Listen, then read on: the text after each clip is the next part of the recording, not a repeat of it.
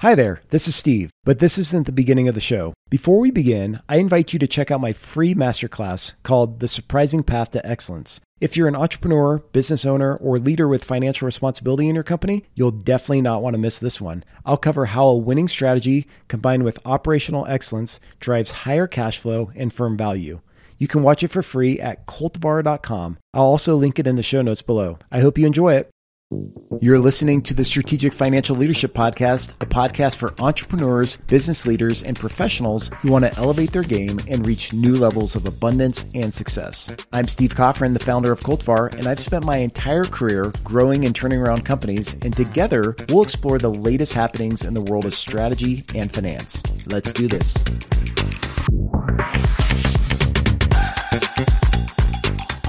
Before we begin, just remember that this podcast is for educational purposes and the information shared herein should not be construed as legal, tax, or investment advice. Check out our terms and conditions in the show notes to learn more. Now on to the show. Chad, welcome to the Strategic Financial Leadership Podcast. I'm excited to have you on the show today. And I'm excited to talk about this idea about teaching kids about using money in a smart way and being, these good stewards of the resources that they grew up around, and then also, financial freedom and other topics related to financial management. So welcome to the show. Thank you. Appreciate you having me on. Excited. Yeah, for sure. So Chad, I always like to start off by walking the guest through your background. So maybe you could tell me about how did you get started in the world of financial management? Is this something, from an early age that you're interested in? Were you interested in numbers when you're going through school? Did you like money? Did you like managing money? What was your path to get you where you are today? I wish I could say that I knew from an early age what I was going to do, but I actually didn't. My dad had a background in tax. He was a CPA for one of the big four firms in Southern California, but then he moved on to CFO. He was CFO at Denny's, and then he was in the egg business. And I'd visit him at work, and they had a big corporate office, but it was next to a farm, and it smelled like a farm. And I just knew that I didn't want to be in that business. That's kind of what I knew growing up. So in college, my degree was economics, and I did an internship for my cousin who managed a mutual fund with a few $1 billion. And I was kind of his right-hand man. And I got excited about the stock market, and I got excited about investing, and it was just fascinating to me. And so when I graduated college, I went to the career fair looking at all the different financial firms. And fortunately, I was given a shot by Merrill Lynch in Southern California. So I can't say that it was planned out from a young age. I kind of stumbled into it. I did not know much about investing or finance when I started my job at Merrill Lynch, but I was there 9 years and then left and started Pacific Capital. So it's all I've done. Wealth management for entrepreneurs is pretty much all I've done for 20 years for my career, but I love it. And then when you left and you started Pacific Capital, talk about that whole process, because I imagine leaving a comfortable job and, where you have financial security and you go off and you start your own business. I talk to a lot of entrepreneurs and founders on the show about that. I mean, how was that whole process? It was very scary. I was 32 years old. I had a mortgage and a few kids. And so as I looked to make that leap, I just knew that the big corporate Wall Street firm wasn't my long-term home. It just didn't feel right. It felt like there was a tug of war between what did the big investment bank want versus what did my clients need. And I was constantly battling between the tug of war, and I had to pick a side. So it was definitely a risk financially. I was in the top 2% of financial advisors in the country out of 17,000 advisors at Merrill Lynch. And I was basically leaving behind a lot of security, a lot of corporate perks. And it was scary. I signed a lease and bought all this equipment and spent a ton of money. And I basically rejected the big paychecks that the other Wall Street firms were offering at that time. So you can imagine a 32-year-old Morgan Stanley presented me an offer for $3.5 million to basically move my business from Merrill Lynch to Morgan Stanley. And it just didn't feel right. It didn't feel like I could look my clients square in the eyes and tell them that I made a move that would benefit them. And that's why I was making the move. And so I took the road less traveled and became an independent fiduciary with no paycheck up front, no bonus, and no corporate backing, and just just the mission of serving families and entrepreneurs and doing the right thing as a fiduciary. And we celebrate our 10-year anniversary in a couple months. And it's the greatest business decision I've ever made, obviously. So, no, that's great. Congratulations. It's interesting because recently I've had a few conversations with some private equity folks, and they tell the same story where they were in investment banking. They had a very plush career going, a great job. They had the corner office, direct reports, the fancy cars, the big paycheck, everything else. And then one day they said, "What am I doing? Why am I doing these like leverage buyouts for the bank and advising on these M&A transactions when I could be doing this stuff myself?" And they just left and just like burned the ships and, went for it. So it's always interesting to me when people make these leaps, because I'm sure a few people are listening today on the show and they're sitting here in this position like, what am I doing in life? Maybe I should make that leap when, it could be very scary. Right. It was a scary decision at the time, but so we're hitting our 10-year. We've grown an average of 17.1% per year. And we're significantly bigger than the business that I left at Merrill Lynch. So I'm very, very pleased it worked out. And it was, I like serving entrepreneurs and executives as clients and business leaders because they are in the trenches and I've been in the trenches as well. And so I have a lot that we can relate on, especially the entrepreneurial clients. So let's talk about financial freedom. What does that even mean to you? What does that term mean? Yeah, it means a lot of things to different people. My definition is really the absence of worry about money. That's why I titled the first book, Stress-Free Money, because I think that financial freedom really means you don't worry about it anymore. You have that freedom to really do what you want to do when you want to do it with whom you want to do it. And that's the ideal that people are striving for. It's not the old retirement where you're 65 years old, you're smoking a cigar on the rocking chair on the porch, and you don't have to do anything, and you're just reading your newspaper. I think people are really not looking towards retirement as much as they're looking for financial freedom. When do my investments pay for my lifestyle so that I'm not dependent on going to a job and getting a paycheck? And frankly, I'd prefer people to plan for financial freedom based on the cash flow that they have set up versus a retirement age. I think a lot of times people make the mistake and they're just looking towards an age and that becomes their benchmark. And it's almost like a waiting game when really, if you plan strategically and you're really smart with your money, you can reach financial freedom at a much quicker pace than if you're just waiting it out till a particular birthday.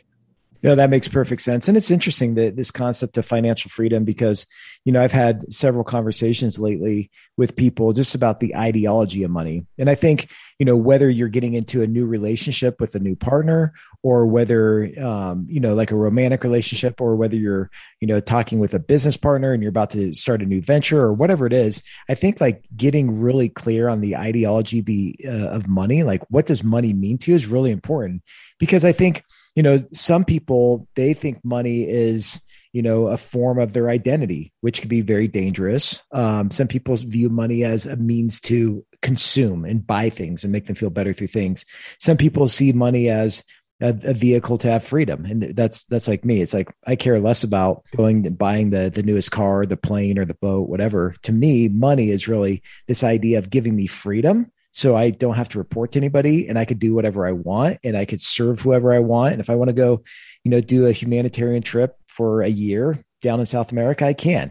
Or if I'm in a job where I'm like, I hate this job, I could get out because I don't have to rely, on this certain cash flow stream. And then because otherwise it feels like I'm just in bondage.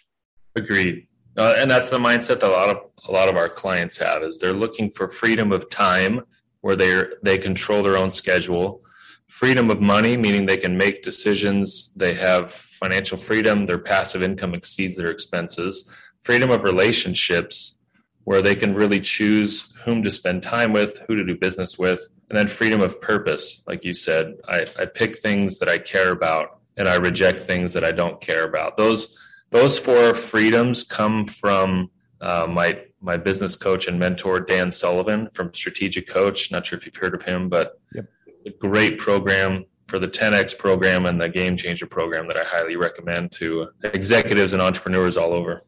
Sure. No, that's great.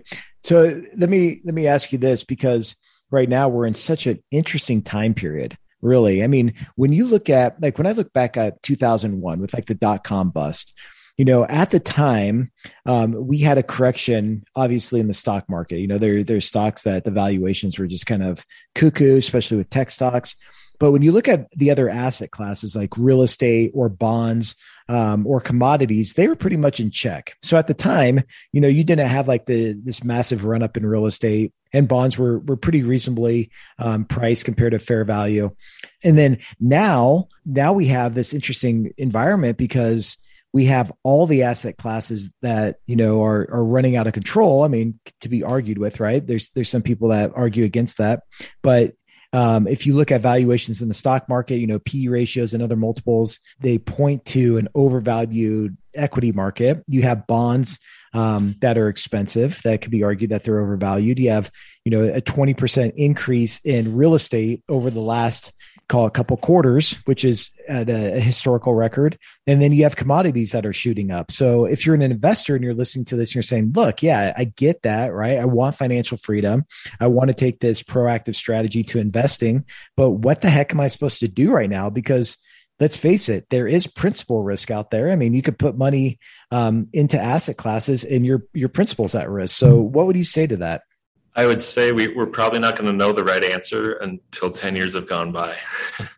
That's the honest. True. Yeah, that's the honest opinion I have. It's so difficult to know what will be the right decision in the short run. I can say in the long run, just looking at the economics of where we are today, it seems like inflation is increasing. And certainly the borrowing and spending of our government has been extremely high. So inflation does not appear to be slowing down anytime soon, which means something I like to tell clients is when they're printing money, we cannot be sitting around saving money. We can't let our money sit idle.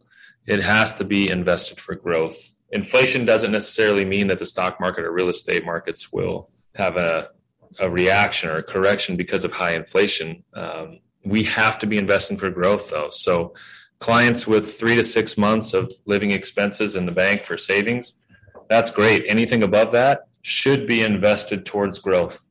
And it's impossible to know what's going to do well in the 3 to 6 months or 1 year ahead of us. But I can just say that we have to be actively investing for growth in a period like right now, because otherwise our money is just eroding at the bank. And I know a lot of people just have a lot of cash at the bank and they keep waiting for a crash and waiting for a correction. And yet that money's been sitting there through a 10, 20, 30% growth period, and they've missed all of that. So more money is lost anticipating corrections than during actual corrections or declines. I think that was John Templeton or Warren Buffett who said that, but it's a true statement. So we see that all the time. People come to us with significant amounts of money sitting at the bank because either they don't have someone they trust to advise them where to go, they don't have a plan, or they're just concerned that as soon as they put their money in, everything's going to crash, come falling down, Sure. So it's difficult to predict. I agree. I empathize with that. Yeah. And I mean, and you bring up a good point. I mean, nobody could time the market, and it's so tough. And especially with inflation, it's so tricky to like measure inflation. And, the Fed keeps talking about this like idea of transitory inflation or this temporary inflation where, it's going to go up and then it's going to come back down. But really, when I look at inflation, to your point, it's like you go to your favorite restaurant and you get a hamburger for $15 and you go in the next time and it's at $16. I mean, it's not going back down to 15 ever. So, I mean, this idea of like this transitory inflation, I don't think that's necessarily true. And you're right. Like if you're not careful, you could definitely erode, your principal too, by just sitting on cash when the Fed is, printing a ton of money and there's just a ton of quantitative easing going on. Exactly. I totally agree with that. So let's switch gears here and let's talk about the younger generation. So we were talking about financial freedom, and I was talking to one of my colleagues the other day, and she's a millennial, and she was saying, "Hey, look, like a lot of my friends that I'm talking to, they're starting to reevaluate their life and even their careers, and maybe." Pursuing that career with a 6-figure paycheck is not as appealing as it once was. And really they're looking for jobs that have other attributes such as, work-life balance, whatever that is, right? Or other benefits or perks, or a place where they feel like there's a greater purpose beyond just themselves. So instead of money being a main driver, this is what her observation was in her micro environment. So, what's your take on that? What do you think is happening with the younger generation when it comes to finding fulfilling work, and how do they view money?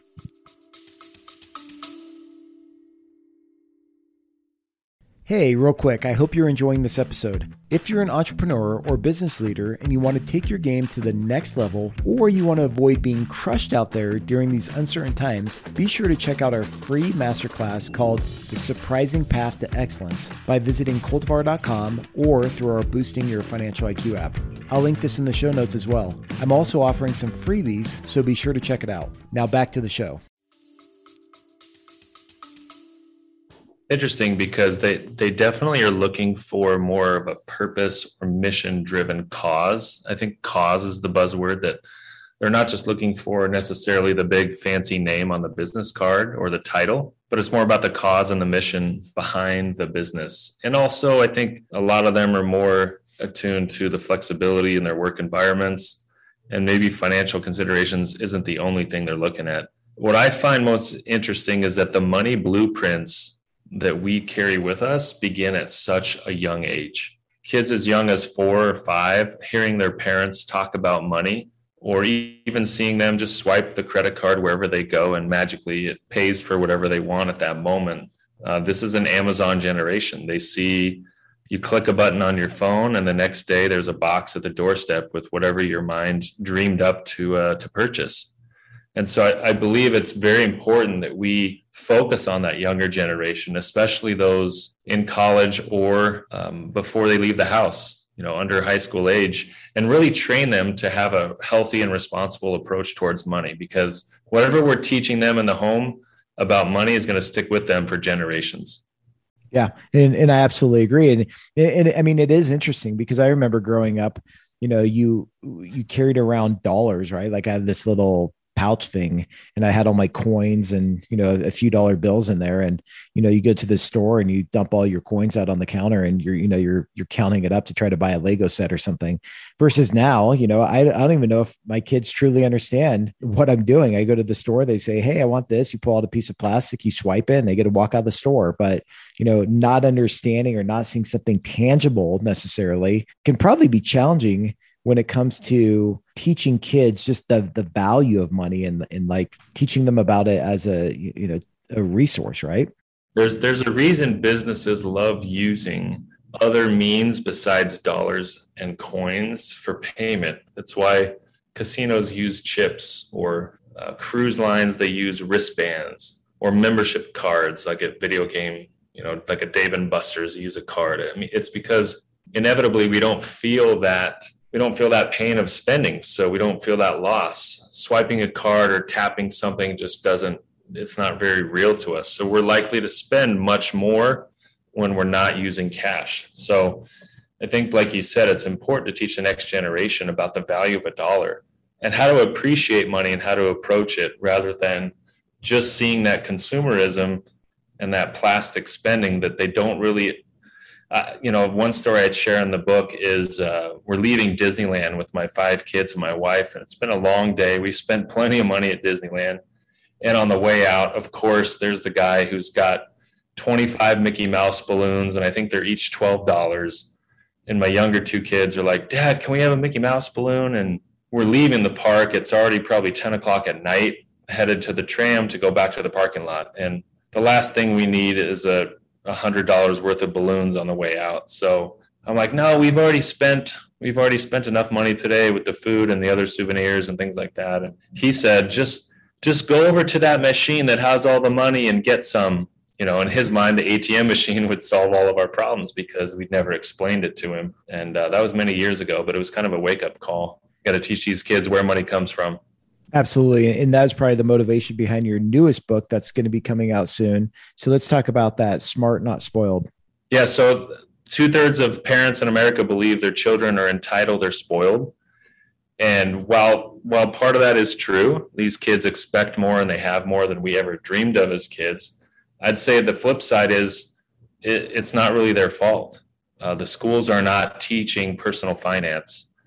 It's not taught in the schools, and in most homes, it's not taught. So we can't really blame them for not understanding the value or appreciating the value of a dollar if no one's teaching them. So the purpose of this book, Smart Not Spoiled, is really to focus on 7 money skills that kids must master before leaving the nest.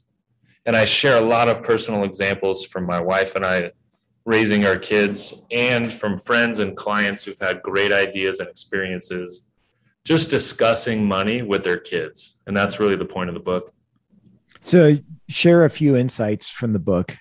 Give us a little preview of what we're looking at here. Yeah, in one chapter, when I'm talking about earning money, I share the reasons that my wife and I have never paid an allowance to our kids. And I talk about just the psychology of an allowance versus teaching them that they've got to do specific work and it's up to them how much they earn. So my wife and I have a menu of earnings opportunities. It's not an allowance. It's not a chore chart. Here is a list of opportunities for them to earn money. And each opportunity task on the sheet has points awarded for each task. So the harder the task, the more points it is.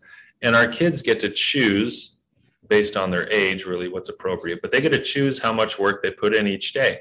And they write their score at the end of the day and they keep track of it. And on Saturday, they turn in their scoreboard and they get paid based on the work they did. So if they want to have a lazy week, a kickback week, that's fine. The next time their friends ask them to go to a birthday party and they've got to buy a present, they're probably not going to have money to buy that present. Or the friends are going to the movies and going to eat afterwards. They're going to need to make sure that they're doing their work throughout the week to have money to pay for that. So we have our kids pay for a lot of the things that they do, a lot of their activities. And I also think this system, instead of having just a straight allowance that pays them for existing and breathing and making another week, we take away that entitlement dependency and they really get to see their efforts translate into actual earnings. So one of the chapters is really about teaching your kids to be innovative and take initiative and find ways to earn money to pay for their own things. I think that's very important. Well, and I think that's smart because, and I'm definitely no expert in parenting, but, teaching my kids the value of money is really, really important. And our daughter, who's 8 years old at the time, we opened up a bank account for her, and awesome. It's great. The company or the bank has a product where, they can have their own bank account. I think they have to be 8 years old or something like that. Yes. And so she opened up her savings account. She gets her debit card and she could go online on the iPad and log into her account. She has her own login. And right. She watches that. So she has a little job with the neighbors. She'll go over there and watch the neighbor's cat when they go out of town, and she gets her cash and puts it in her bank account, and it's continuing to climb. And it's pretty cool to see, like, my 8-year-old daughter, having this bank account, and she talks about things, and we talk about trade-offs, right? So she says, "Hey, I want to buy a horse one day." And right. So we talk about, okay, well, when we go to Target and, you see this doll set, you could buy this, it's $30.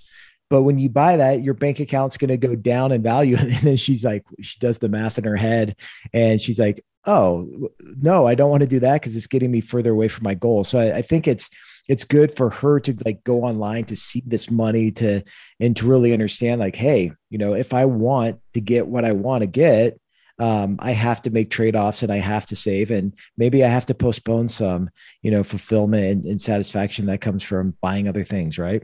That's awesome. Yeah, I love it. I think opening a bank account for the kids is very important. Letting them see and make withdrawals and deposits is important. When we've gone to the bank, I make the kids go up there on their own and handle their transactions on their own. Like, I step back, I don't go up there with them. And in the beginning, they were super nervous about it, but I think, like you said, I think it's a great experience. And then when you talk about delayed gratification, one of the chapters is on teaching your kids to invest early and often, and talk about the value of compound interest and growth at a young age. And I believe that getting them to participate in the investment experience and make little mistakes while they're young will protect them from making much bigger mistakes when they're older. So teaching them about delayed gratification, and that investing really is just delayed spending, and teaching them how, if they put money away and plant seeds today, that they can grow into incredible trees in the future that will provide them fruit and shade and all kinds of benefits as long as they're patient. And so I think that's an opportunity we have that so often we overlook, and we talk to the college students or post-college students, but we can get our kids starting to learn about investing at a much younger age. Yeah, and I agree. And I think that delayed gratification, translates into financial freedom because if you have money in the bank, look, you have more freedom of where you could go to school, or if you want to take a little sabbatical after high school and go travel the world, you have that opportunity. Or if you get into a career where you're like, dang, I hate this. Right. So many of my colleagues, they hated their jobs, but they were so reliant on the next paycheck that they never made a move. So they were just like miserable in life. And I'm like, dang, that'd be horrible. So I think that's really important to teach them that. And it's really teaching them like the discipline of this delayed gratification and what can come of that if they plan for the future. And teaching them, yes, like you said, based on your friends' experiences, they don't have to be stuck. You can, by being financially smart, you can be unstuck from many obligations and many things that you will want to get out of eventually in your life. Yeah, absolutely. So let's talk about some of the listeners here. So a lot of the listeners that are on the show are other successful people, entrepreneurs, business executives, management, and they do very well for themselves. So they're probably listening here and they're thinking, look, I have kids, and their kids could be at all different ages of life. As you wrote the book and you did your research, what types of mistakes are common? What types of things do people try to do with good intentions, but they don't truly understand the implications of their actions? I'd say that's a great question. And I'd say the biggest mistake families make and parents make when it comes to money and the next generation is not talking about it enough. They make it a taboo subject. It's not comfortable. Parents argue about money and kids associate negative emotions with money. And that stays with them. And they think, well, money is not a topic that brings joy. It's not a topic that we should talk about if we want a happy family, or they just don't talk about it altogether. So they have a high net worth, they have a high income, and they don't want to talk about anything. And I don't think you need to be so transparent that your kids know your net worth or your income. However, talk to them about money. Make it a comfortable family conversation at the kitchen table that you can have discussions about financial decisions. You can talk about the cost of everything. I'm totally transparent about the cost of everything we do. I don't hide that. My kids don't know my income or my net worth, but we talk about the costs. We talk about investments. So all the real estate investments my wife and I own, we'll go visit them with the kids and we'll talk about what it means to have properties and tenants and the pitfalls and the things, the risks and the rewards of being an investor. I think that's important. One of the studies I found shows that parents are more comfortable talking about drugs and sex than money to their children. Sure. I think money needs to be a topic that we're very comfortable with teaching the next generation, especially when you're talking about successful leaders, entrepreneurs, and C-suite executives. You have a great knowledge. You don't want to just pass on money to your kids. You want to pass on the values and the financial principles that have gotten you where you are today. Yeah. And that's interesting that you say that, and like this negative stigma that money carries with it. And I think oftentimes people go back to like the Bible and they say, look, money's the root of all evil. And it's like, well, if you read carefully, it's talking about the love of money, and there's a difference there. And huge distinction. So, and I think, it's interesting because I think people can, I'm a religious guy. So I think you could get caught up in that and think to yourself, man, like, money is kind of bad. If I pursue money, or if I have a bunch of money, maybe I'm pursuing worldly things and I'm focused more on temporal stuff than the things that matter the most. And I think you can have both, right? And it doesn't necessarily mean that you have to be walking around eating beans out of a can and wearing rags to say, hey, look, I'm this humble person. I don't chase money. And I really care about the meaningful things in life. I mean, what's your take on that? And that's a real issue because people do feel a little bit of shame in the aspirational wealth pursuit. And that's why chapter 7 in this next book, Smart Not Spoiled, is called Teach Your Kids to Give Generously. And I share some of the ideas and principles from my clients and friends and my own family. But one thing we've always done is we like to travel a lot, and we travel to faraway places with our kids, give them that world experience. But we always have a service day as part of our vacations. And so I share the story of one trip in the Caribbean somewhere where we took a taxi to a faraway place for an orphanage visit for our service day on that trip. And the taxi driver was super confused why an American family on vacation would go so far out of their way and spend a lot of time and money to do this kind of activity during a tropical vacation. But we spent hours there. My kids built relationships, read to the kids that stayed in the orphanage. And on the last day of the trip, 4 or 5 days after that, my wife and I asked the kids what they wanted to do for the last day. And they wanted to go back to the orphanage and see their friends and spend time with them. And so I think that we can change that negative stigma where in the Disney movies, the rich guy is always the bad guy. And we can turn that around and say, you can do so much good. You talk about that millennial who is cause and mission driven. Teach your kids to be smart, not spoiled, by teaching them to give generously, not just writing checks to charities, but actually involving them in the time and service process. I have one client who has their kids each year sit in on a family meeting and have different local charities from the community come present what their charity does. And then the kids decide together what charity they're going to donate money to as a family and what they're going to get involved with for the next year. So there are a lot of ways that we can actually teach a healthy relationship with money if we will just be intentional about it. No, I agree. Absolutely. And I think that's such a great point. And I love how you do that with your kids. I had a guest on, her name's Jessica Jackley, and she has a company called Altruist.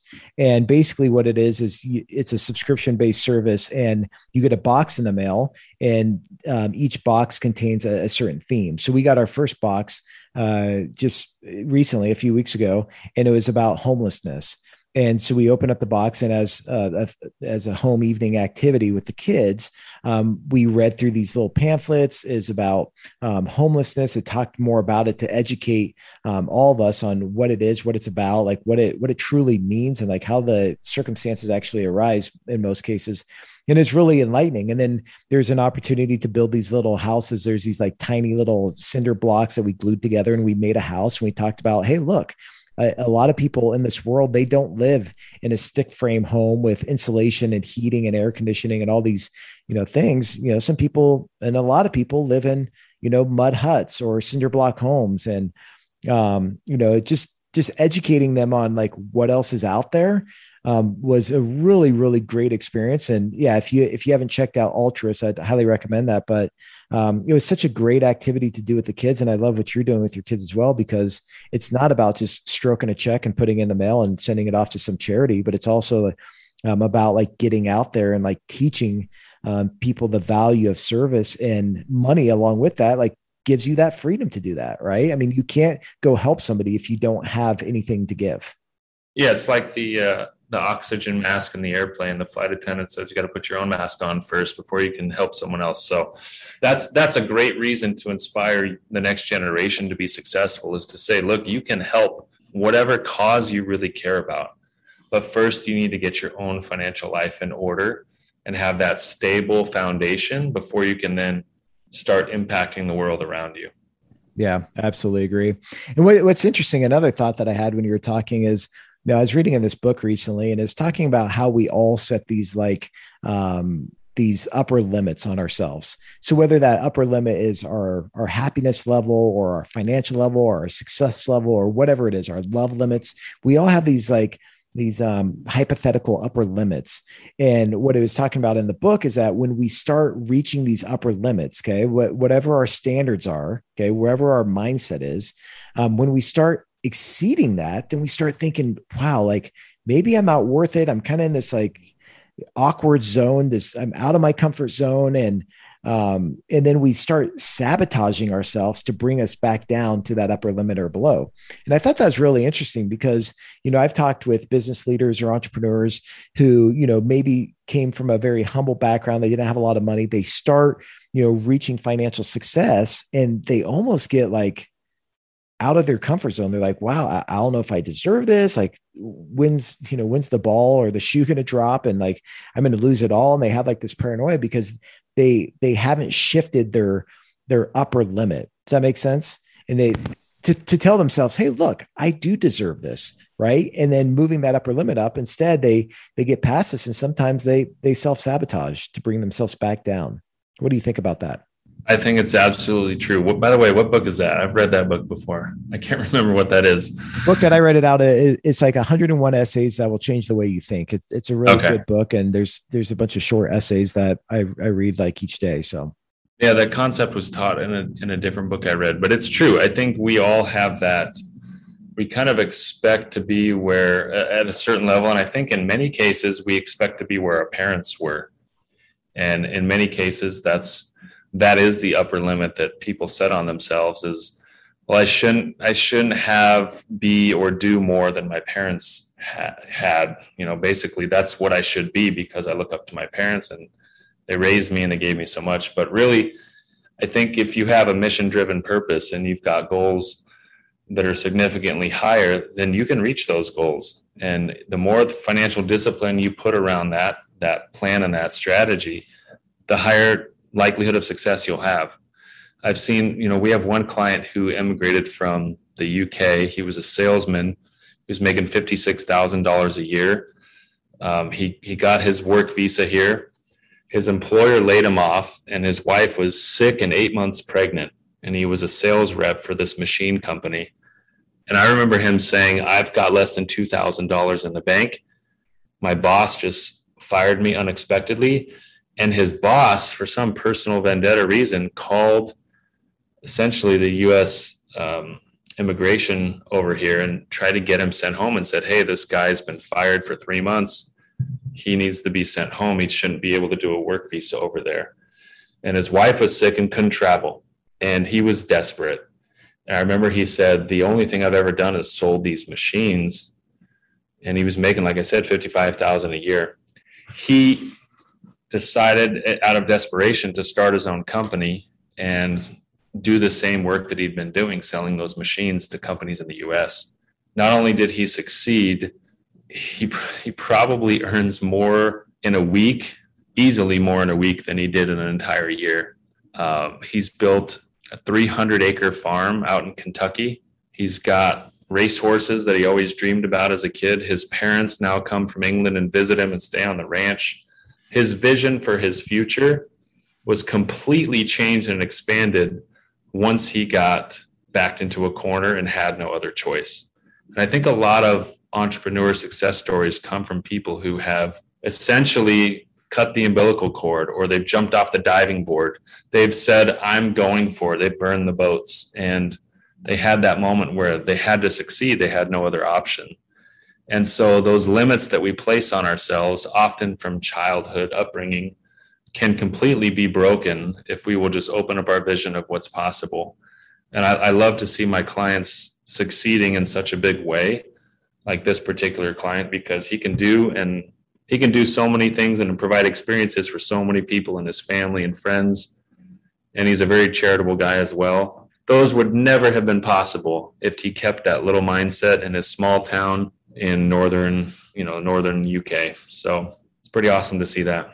And that's such an incredible story. And that theme keeps popping up over and over and over again in these conversations that I'm having with friends and colleagues and other business leaders and entrepreneurs. And it's exactly that. Like, I believe that we're all here to progress in life. Like, we're meant to make progress.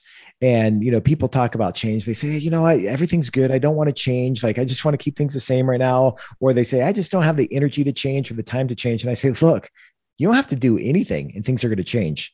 Like, people around you are changing. The economic environment, the political environment, the social environment, all this stuff is changing. You don't have to do anything. Just sit back and life's going to change. But to progress, it requires us to be proactive and to have that mindset. And it's interesting. Sometimes, we think about something over and over and over again, like, how's this going to work? I don't know if I could do it, or it's like, hey, should I start this business or whatever it is.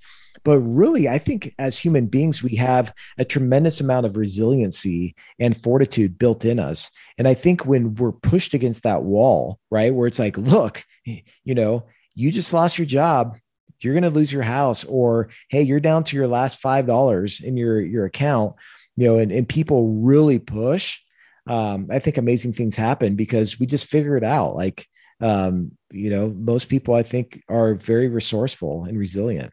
I believe that's a great thing to teach our kids, that they're only limited by the beliefs that they set upon themselves, the limitations they give themselves. And often we will pigeonhole kids into thinking that they should follow the same career track that we did. So if mom was a lawyer and dad was a dentist, then you should try to become a lawyer or a dentist because that's a great path that has served our family well. When really they should be expanding their own vision and their own imagination for the opportunities they see for themselves. They're different people. They're not the same as you and I. Our kids are different. And so I love seeing the kind of that blossoming success as people realize that the opportunities are limitless.